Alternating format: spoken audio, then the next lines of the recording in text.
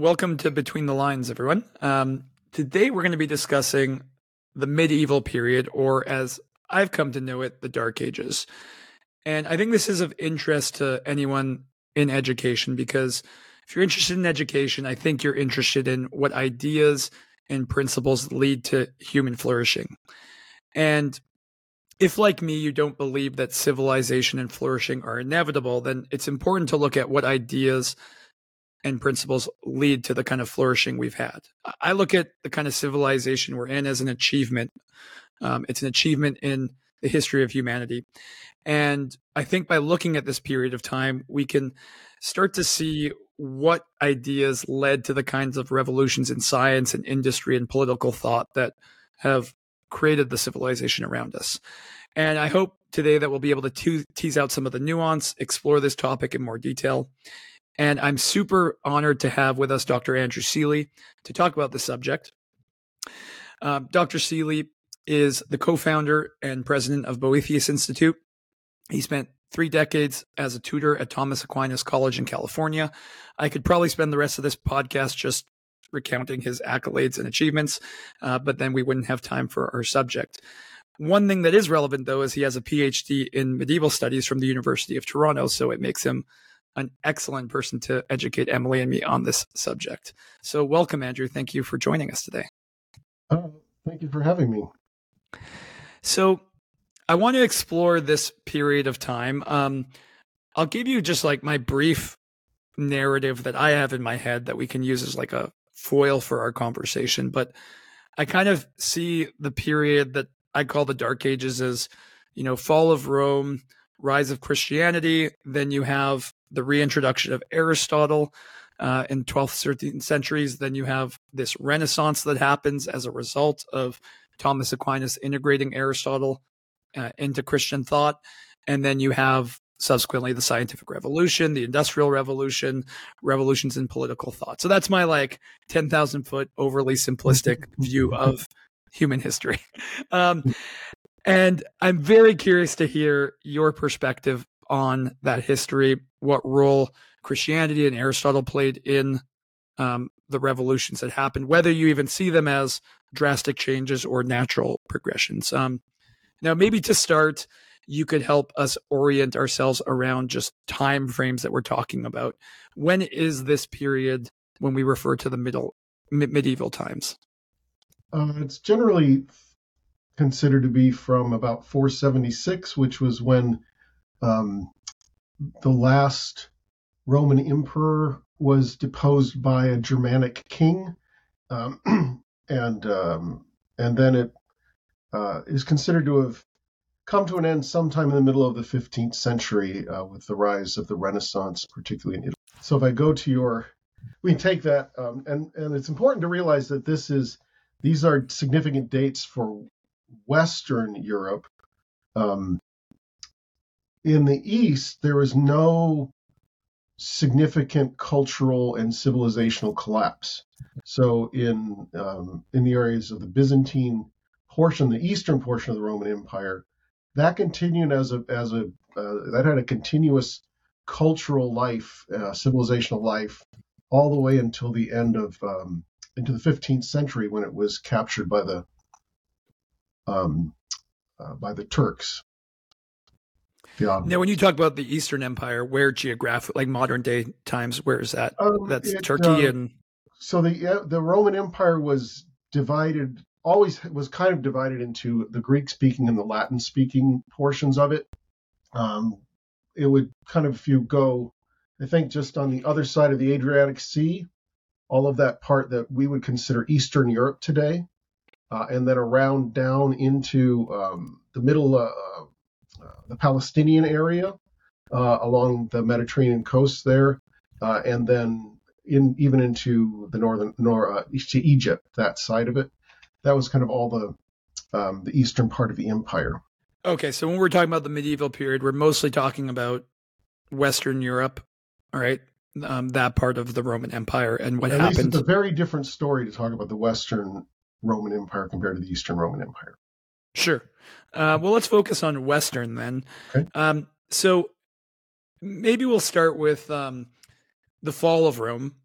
And I think what makes this story a little complicated is that, you have Christianity rising before the Roman Empire falls, and Mm-hmm. um, uh, you have the barbarians at the gate. And um, what what do you see as happening after Rome falls? What chronologically happens? And maybe to orient it a little bit in terms of the broader conversation, I know that you have Boethius around this time Mm-hmm. who sees some writing on the wall. He sees a form of darkness coming, and he makes an effort to preserve Greek thought. And so, what was the darkness he saw, and how do you view that in relationship to Christianity and what's to come in Europe?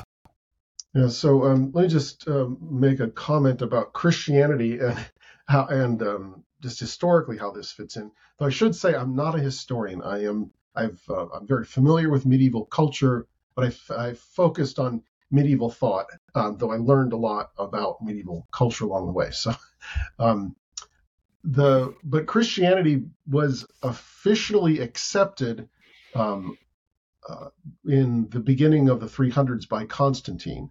So that was 150 years before what's considered the fall of the Roman Empire in the West. And it became the official religion of the empire in about 388, I believe. So that was also a century before that.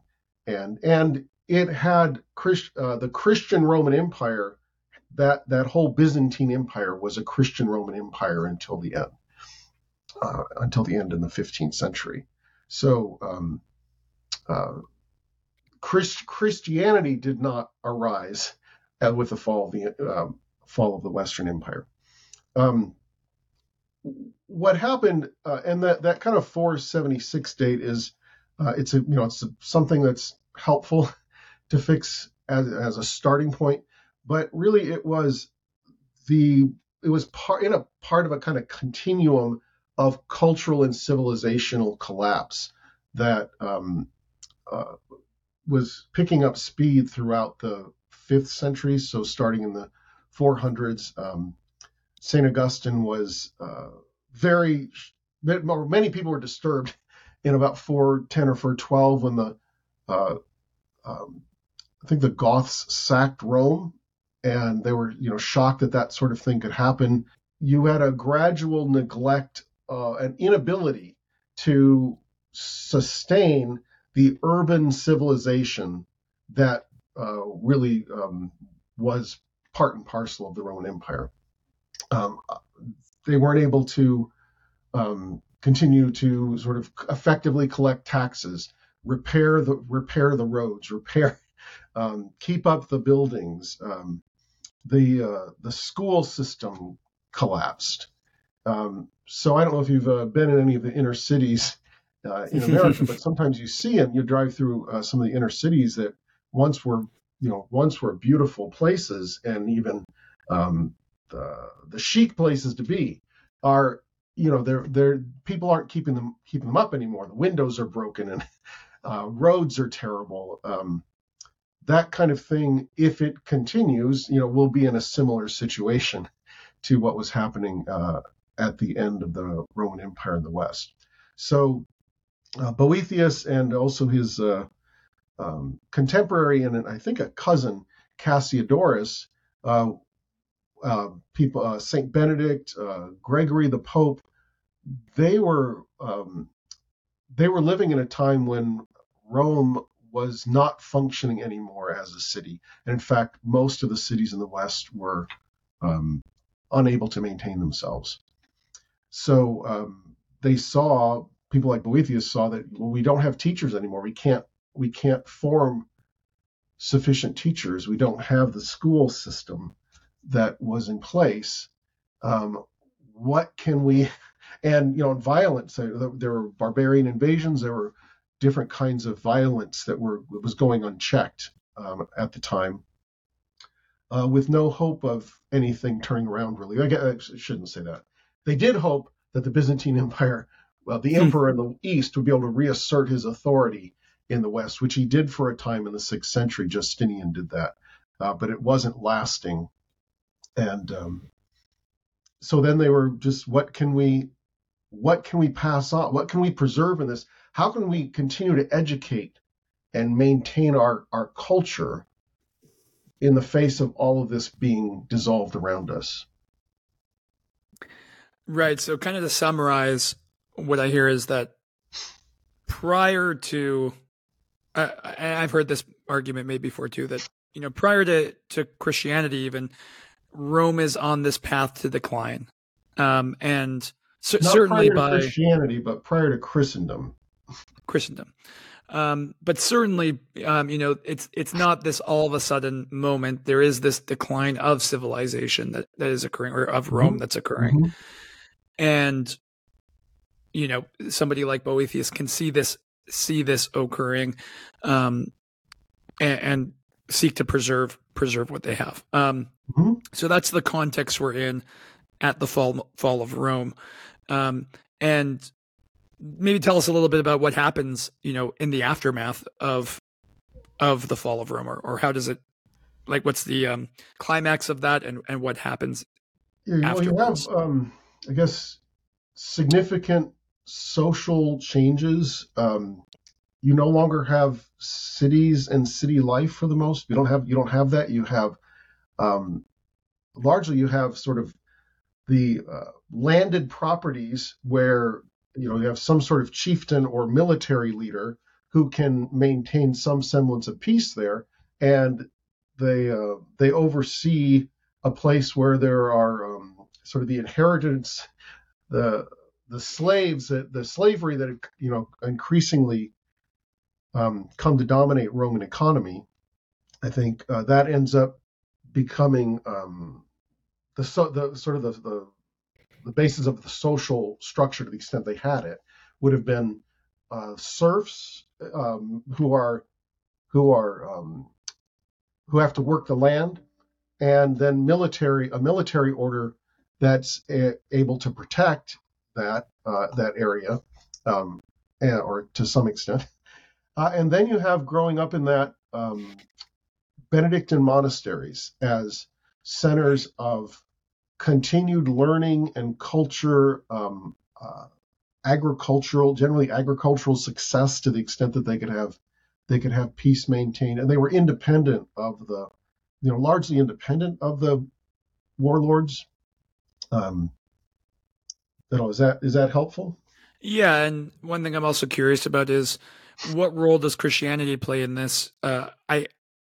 Is it safe to assume that the quote unquote barbarians that sack Rome are not Christians? As Rome falls, how does Christianity ascend in Europe? Is it co-opted by these barbarians as a tool? What does that look like? Yeah, it's a pretty complicated. I think it's a pretty complicated history. But what is important, I think, for especially the way you were thinking, you said you've come into this conversation thinking about the Dark Ages, is that that period of, say, 6th century AD to about 1000 AD, where there's not much happening culturally and intellectually. What is going on is a lot of continued learning, high-end learning as they could manage in that sort of isolated situation. Learning based upon both the Roman classics, the Greek classics, and the scriptures and the patristic writings, but at the same time, there's an inculturation of the barbarians who had come to be the dominant power. So there was a cultural blending and melding of the ancient classical world, the ancient Christian world, and then the new barbarian, largely Germanic tribes and their traditions of law and society. So that's basically they're shaping Christendom in that period. It's not a time where you find a lot of great classic writings. There are certainly some, but you do find this enormous cultural process that's going on throughout that period. Andrew, could I ask you to expound a little bit on the distinction you made between Christendom and Christianity? Yeah, so when people talk about Christendom, Christendom is a name that's given to the post-empire Western Europe, where politically there was no single imperial authority, though there did continue to be a Holy Roman Emperor, or at least it was revived, and a Holy Roman Empire. There was always sort of that ideal, but they actually were politically separate for the most part. You had your rulers in France, in England, among different Germanic tribes. Italy had its own many different rulers, including the Papal States. So there's no political unity, but still there was a religious and cultural unity, and that's what's usually named as Christendom. That's sort of considered as this is the realm where Christ rules, even though politically there's no unity, like there was in Byzantium. Byzantium continued to have, it was fully Christian, but it also had an imperial rule that extended over all of those different lands. So that's what people tend to mean by Christendom, I think. Got it. Thanks. That makes a lot of sense. And so I think what you're also saying here is, as I suspected, it's a little bit more complex than the oversimplified narrative I presented. You have several forces at work. You have Christianity and Christian thought. You have the classics still available, though in a more limited sense than they were maybe at the height of Roman Greece. And you also have this cultural force, which is the Germanic tribes and the peoples of Europe, all kind of melting together. Certainly, it's different than what was in Rome and Greece and the intellectual rigor that they had and way they were thinking. But there's this period of time where it's just changing and something else needs to emerge. Is that a good summary? I think so. Let me add this, that it was a period where the mind was active, but it was active as learning.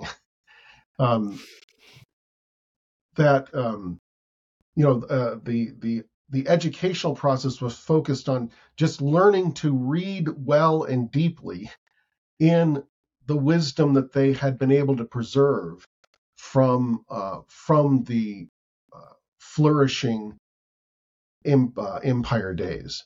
So there wasn't a lot of new thought that was going on, though there was the beginnings of it. But that didn't mean the mind wasn't active. It was active in learning and in expressing the learning in beautiful churches, in music and liturgy, in trying to express it in agricultural success that would allow a rebuilding economically that's necessary for a flourishing civilization.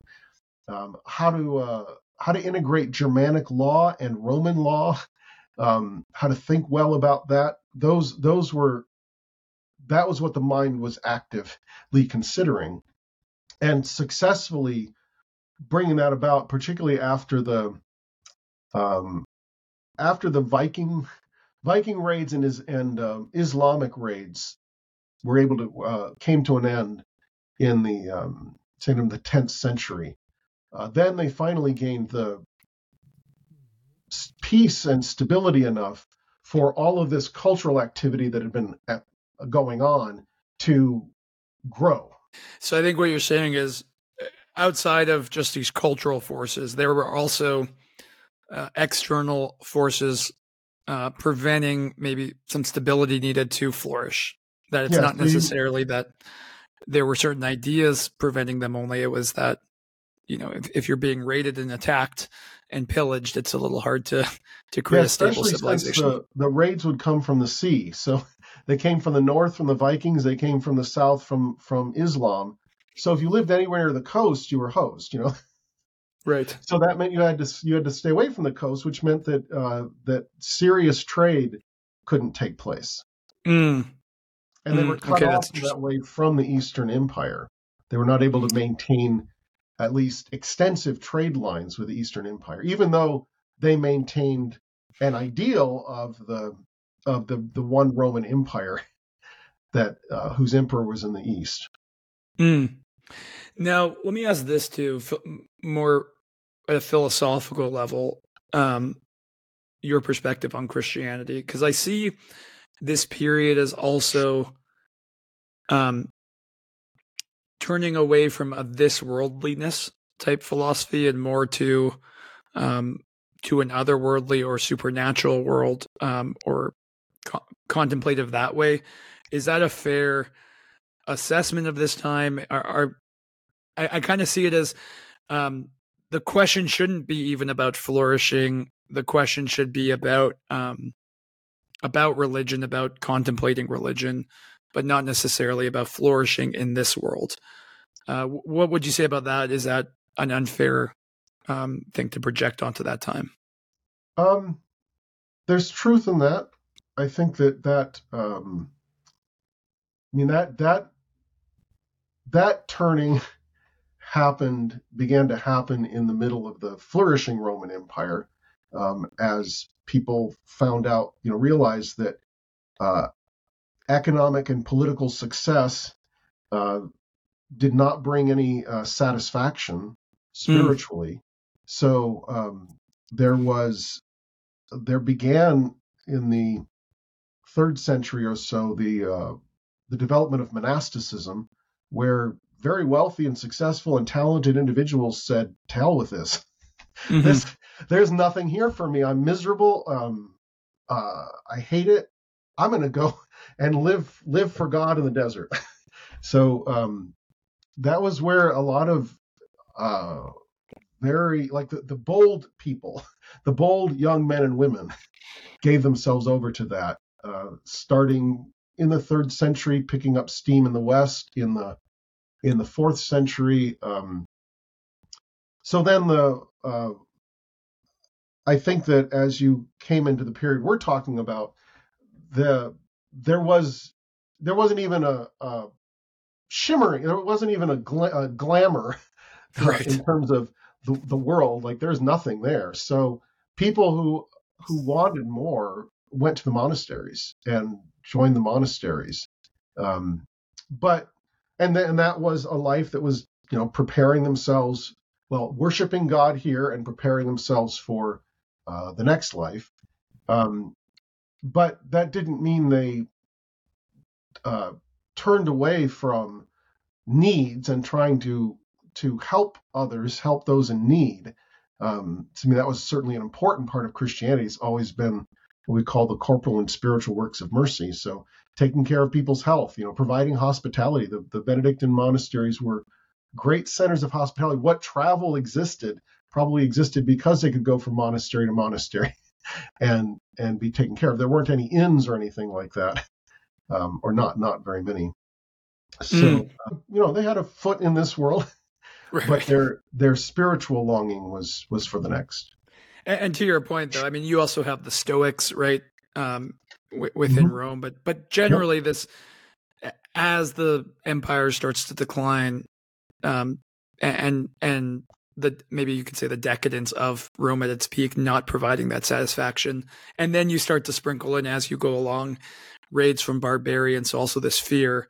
I can only imagine people looking for alternatives or other ideas that might bring them some comfort. And so this trend is happening. Not just comfort, but actually they would go where they would be doing beautiful and good things. They would be learning Latin. They would be learning to chant. They would be participating in building beautiful churches. So it wasn't just comfort. It was, this is where great human activity is going on.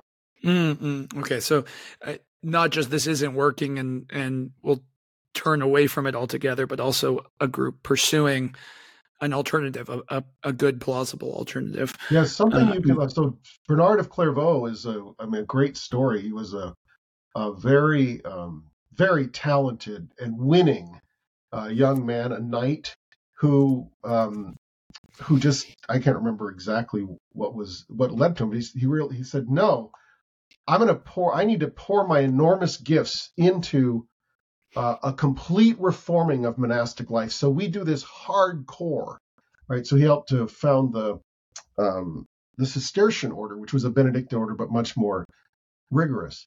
And then he was so excited about it that he brought his whole, like, family members, uncles and whatnot. They all came with him. And then he helped to spurn, not only to help found this one order, but to spread it to, 50 or 60 different houses. I hope I'm not exaggerating, within his lifetime.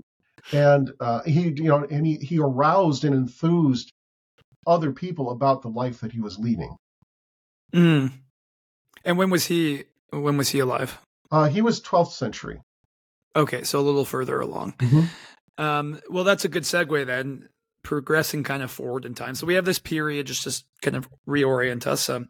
We have the fall of the Roman Empire. We have this period of melding between the classical world, Christian thought, and Germanic tribes and other such tribes. So this transitionary period, we've got a period of a lot of instability through Viking raids, Islamic raids, and then things start to level off. And at some point in the 12th century, I know my understanding is, Europe comes into increasing contact with the Islamic world. Through Spain in particular, a lot of Greek thought gets brought back in. You have Averroes studying Aristotle and starting to help the process of translating it into Christian thought. So I see this period of, reintroduction to Aristotle, and that being a pivot point. How do you view that? Is that certainly was tremendously important on the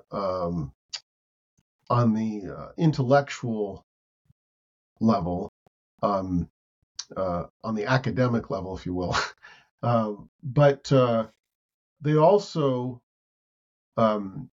were recovering the law tradition, the Roman legal tradition, the 12th century. So does that mean the 12th century is considered a time, among medievalists anyway, the 12th century is considered like the first Renaissance, if you will, because you not only had the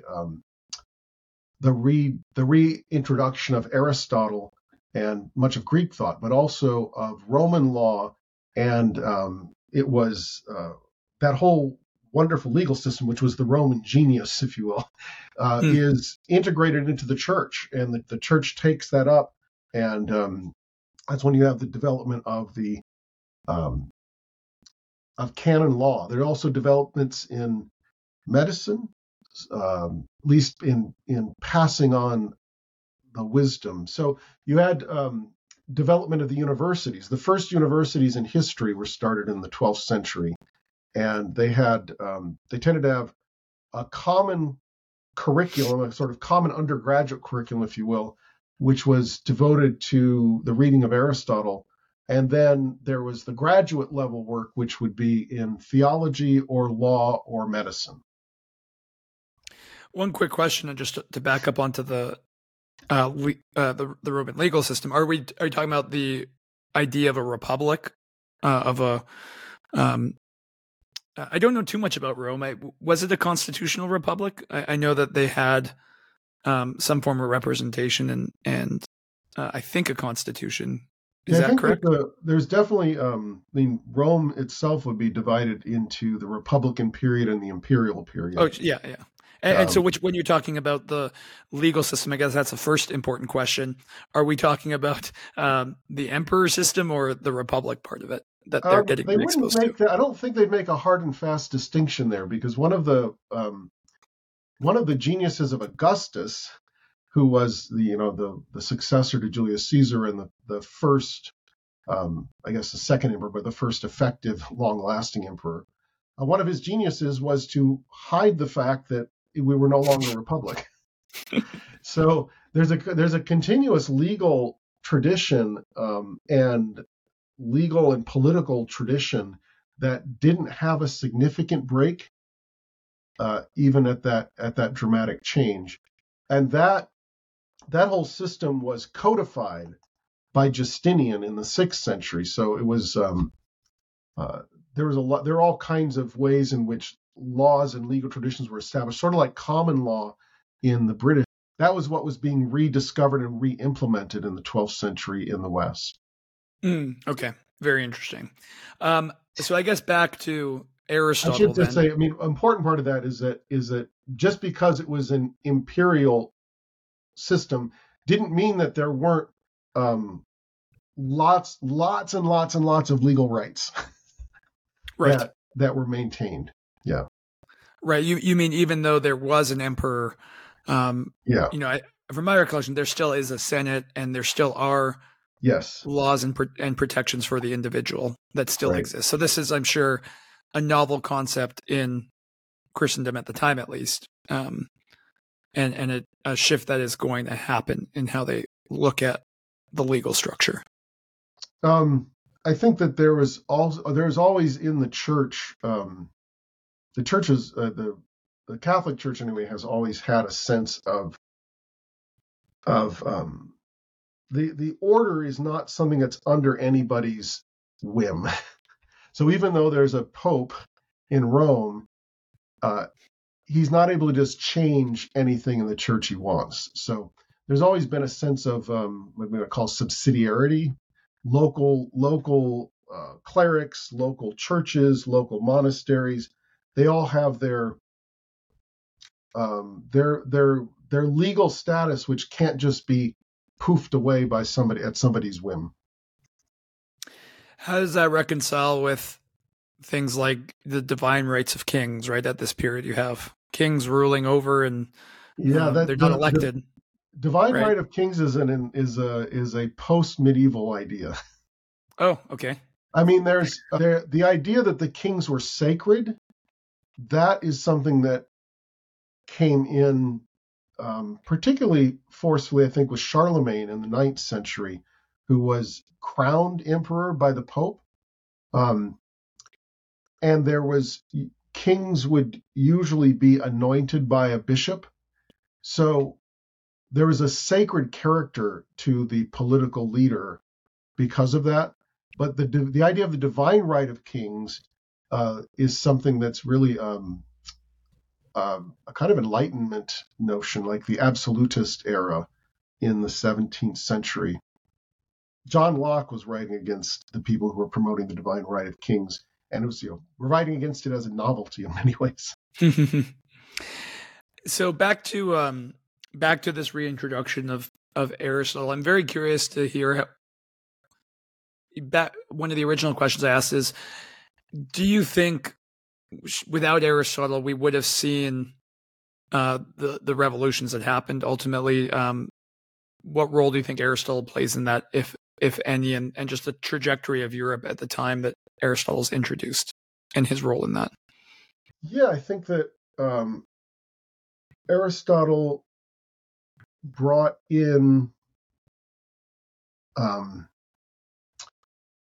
particular way the idea and the experience of scientific understanding, not scientific necessarily in the way we think of it today as all being experimentally and mathematically based, but scientific in the sense of having an impressive body of knowledge and understanding that's all ordered in an intelligible way, from first principles through careful arguments to a broad range of conclusions that have compelling force, that have intellectually compelling force.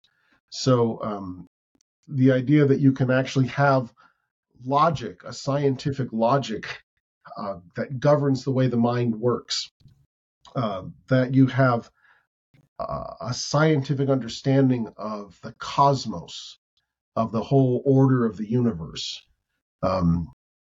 Those were Aristotle brought that in, particularly with regard to you can understand nature. The natural world is not just random.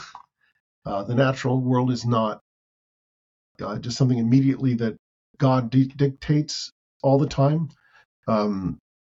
the natural world is intelligible and has cycles, and you can account for it and anticipate it, and then work within your understanding of the natural world to improve your situation. Those ideas started to come in with Aristotle, I think. And my understanding of Aristotle too is he's very much a this worldly thinker, in the sense that he starts with perception and observation as the foundation, is contrasted to maybe a more Platonic view, which is that what's really real is the world of the forms, the supernatural world, as opposed to what we experience through our senses. And there's that contrast, and that's how what a big part of the pivot point is, I see, because in order to do science, you have to start with the senses and perception. Would you agree with that? Do you have any thoughts on that distinction between Plato and Aristotle and his influence? Aristotle agreed with Plato that the spiritual realm is much more real, much more substantive, and that there's a vast spiritual world out there. I mean, human beings are spiritual, and there would be a vast realm of angelic beings that are completely spiritual. And of course, there's the one God, and that Aristotle would agree that all of our efforts should be ordered to understanding and participating in that as much as possible.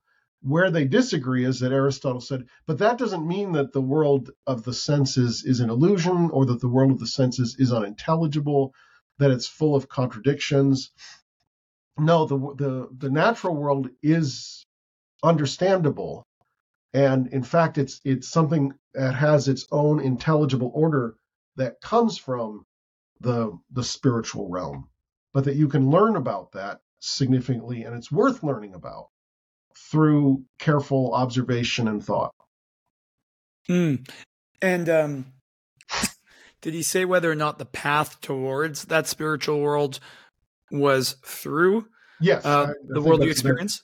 Yeah, you want to add that you, as human beings, we fully enter into the spiritual realm, even the spiritual aspect of ourselves, through we have to come through the sensible world in order to begin to look at the spiritual world. And I think that is a key distinction between Plato, because I recall about Plato thought the world of the forms was something you awaken to. It's present, dormant in your mind, but it's not through the physical world that you acquire knowledge of the world of the forms. And so it sounds like that's a key distinction. Yeah, I think more or less. Plato seemed to think that you have to, it's engaging with your natural ideas that you come to, you begin to uncover your supernatural ideas, if you will. So he'd agree that you have to start with natural things, but more, at least in some presentations, more they're obstacles that you have to overcome than they're lenses through which you can look. Right. Okay. So that's a very interesting distinction, because I think, at least from this learnings I've done on, just for example, the history of astronomy, I've seen the impact of the Aristotelian way of thinking that it had on the subsequent revolutions in science, for example, that happened. Like they had to start focusing more on what the world uniform circular motion. Until they kind of got rid of that, they couldn't make the next leap in astronomy, for example. So I'm curious how, we have to wrap up soon, but do you see any conflict between that Aristotelian way of thinking and Christian thought at the time or prior to that? I'm sure it's also a big oversimplification to just say Christian thought, because I'm sure there are multiple schools of thought out there. So how do you see that? Is there a pure Christianity that existed prior to Aristotle? Is Aristotle completely reconcilable with it? What are your thoughts on that? Well, this is something that the Christendom struggled with in the 12th and 13th centuries. because Aristotelian habits led people to start to question, not just learn from the wise authors, but to begin to question them, to begin to put them in opposition to one another, sometimes in opposition to themselves. So the dialectical aspect of Aristotle's, of the training you get through Aristotle's work, caused some concern when he was being revived.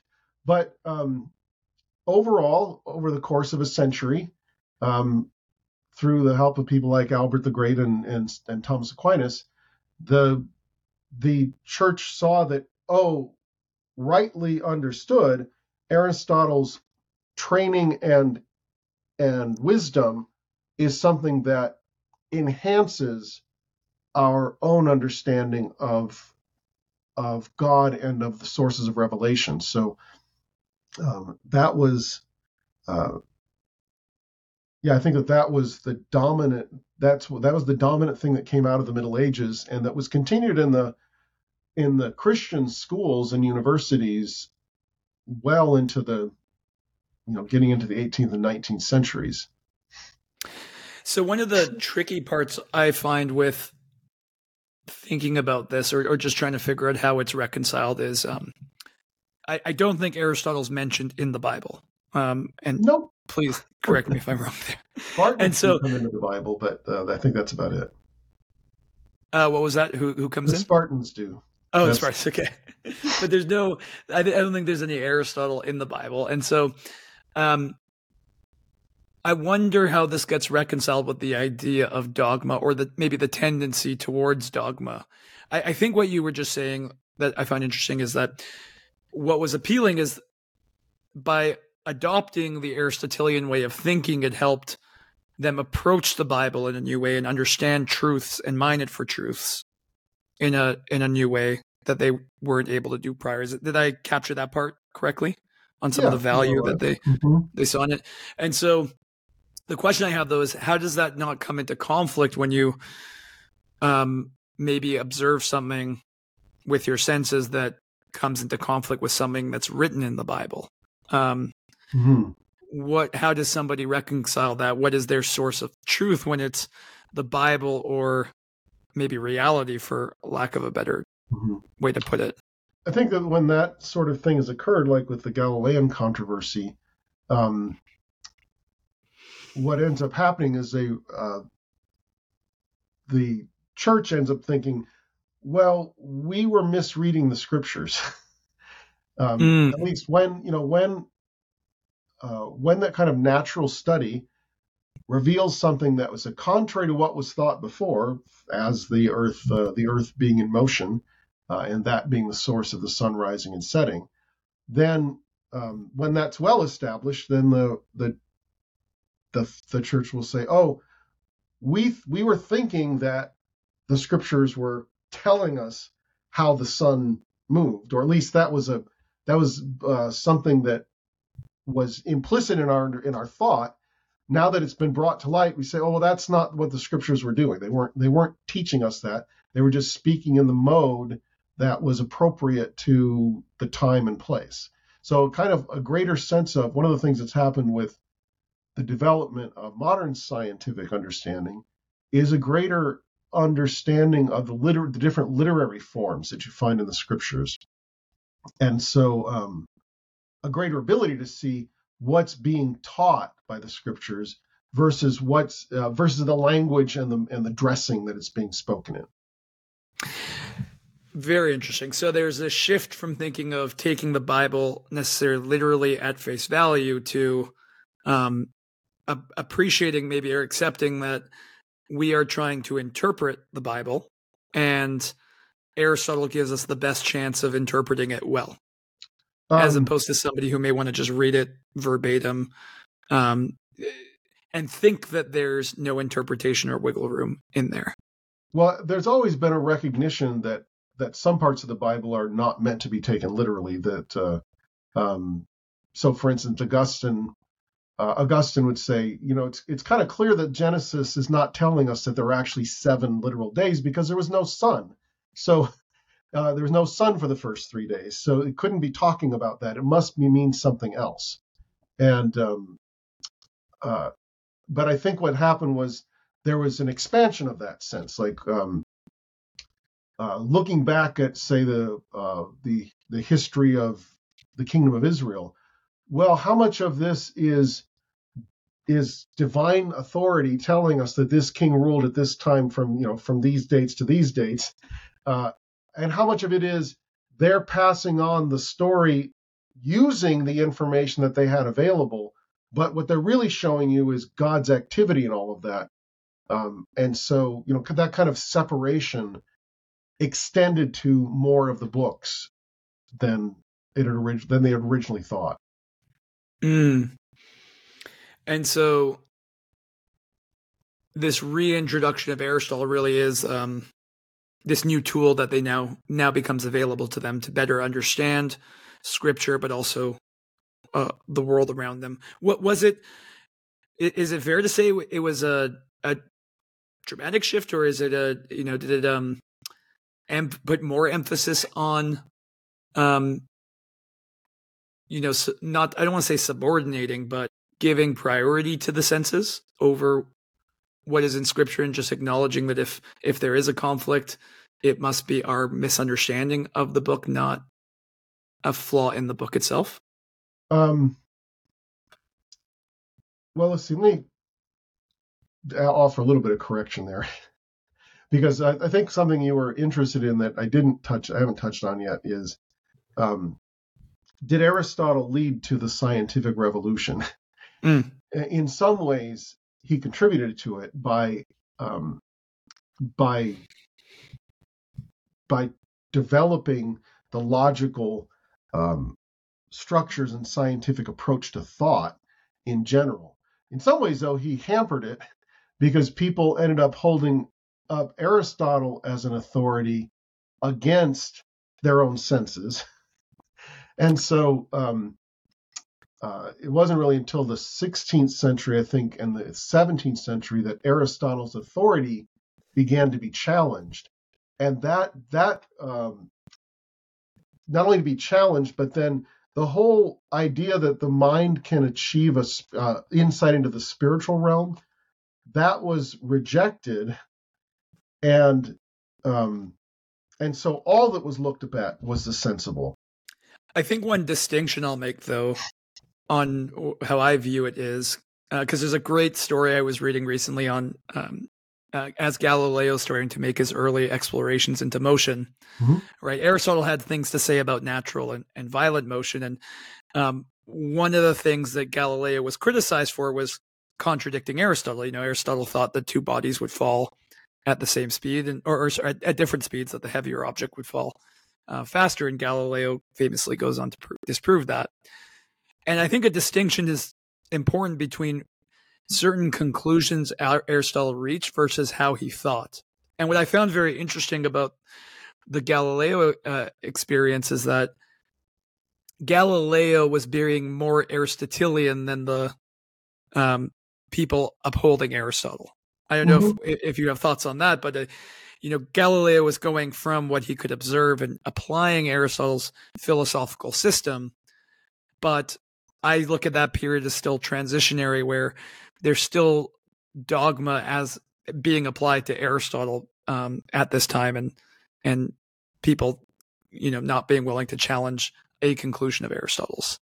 I think there's definitely truth in that. Is that William Harvey, who was a famous English physician, said, "Look, you're following Galileo and Aristotle against their very warning that you have to see these things for yourself." So I think that there's a lot of truth in that. I wanted to say that one other thing to throw into this mix is that there came to be an important rejection of Aristotle on the philosophical level in terms of whether we can really have universal knowledge or not. whether universal knowledge actually transcends sense knowledge. So William of Ockham kind of famously would say, introduced the idea of nominalism, to say, no, there aren't universal ideas. That's not anything we don't have anything that transcends the sense and imagination. Universal statements just come from the fact that we have one name that we apply to a whole bunch of different things.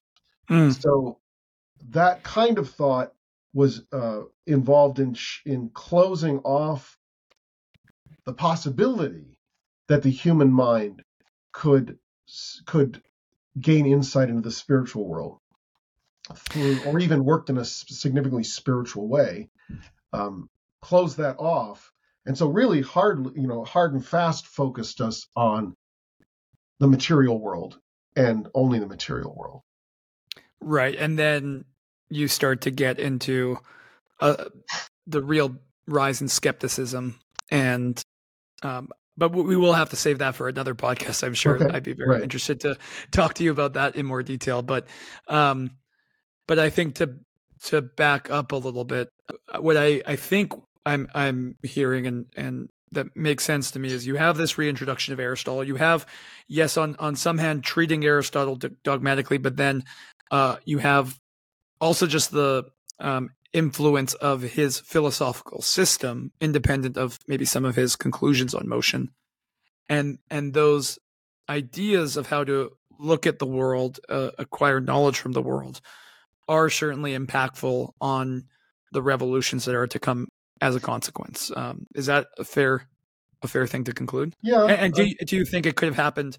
Is there anything innate in Christianity that, had they studied the Bible long enough, they would have arrived at similar conclusions?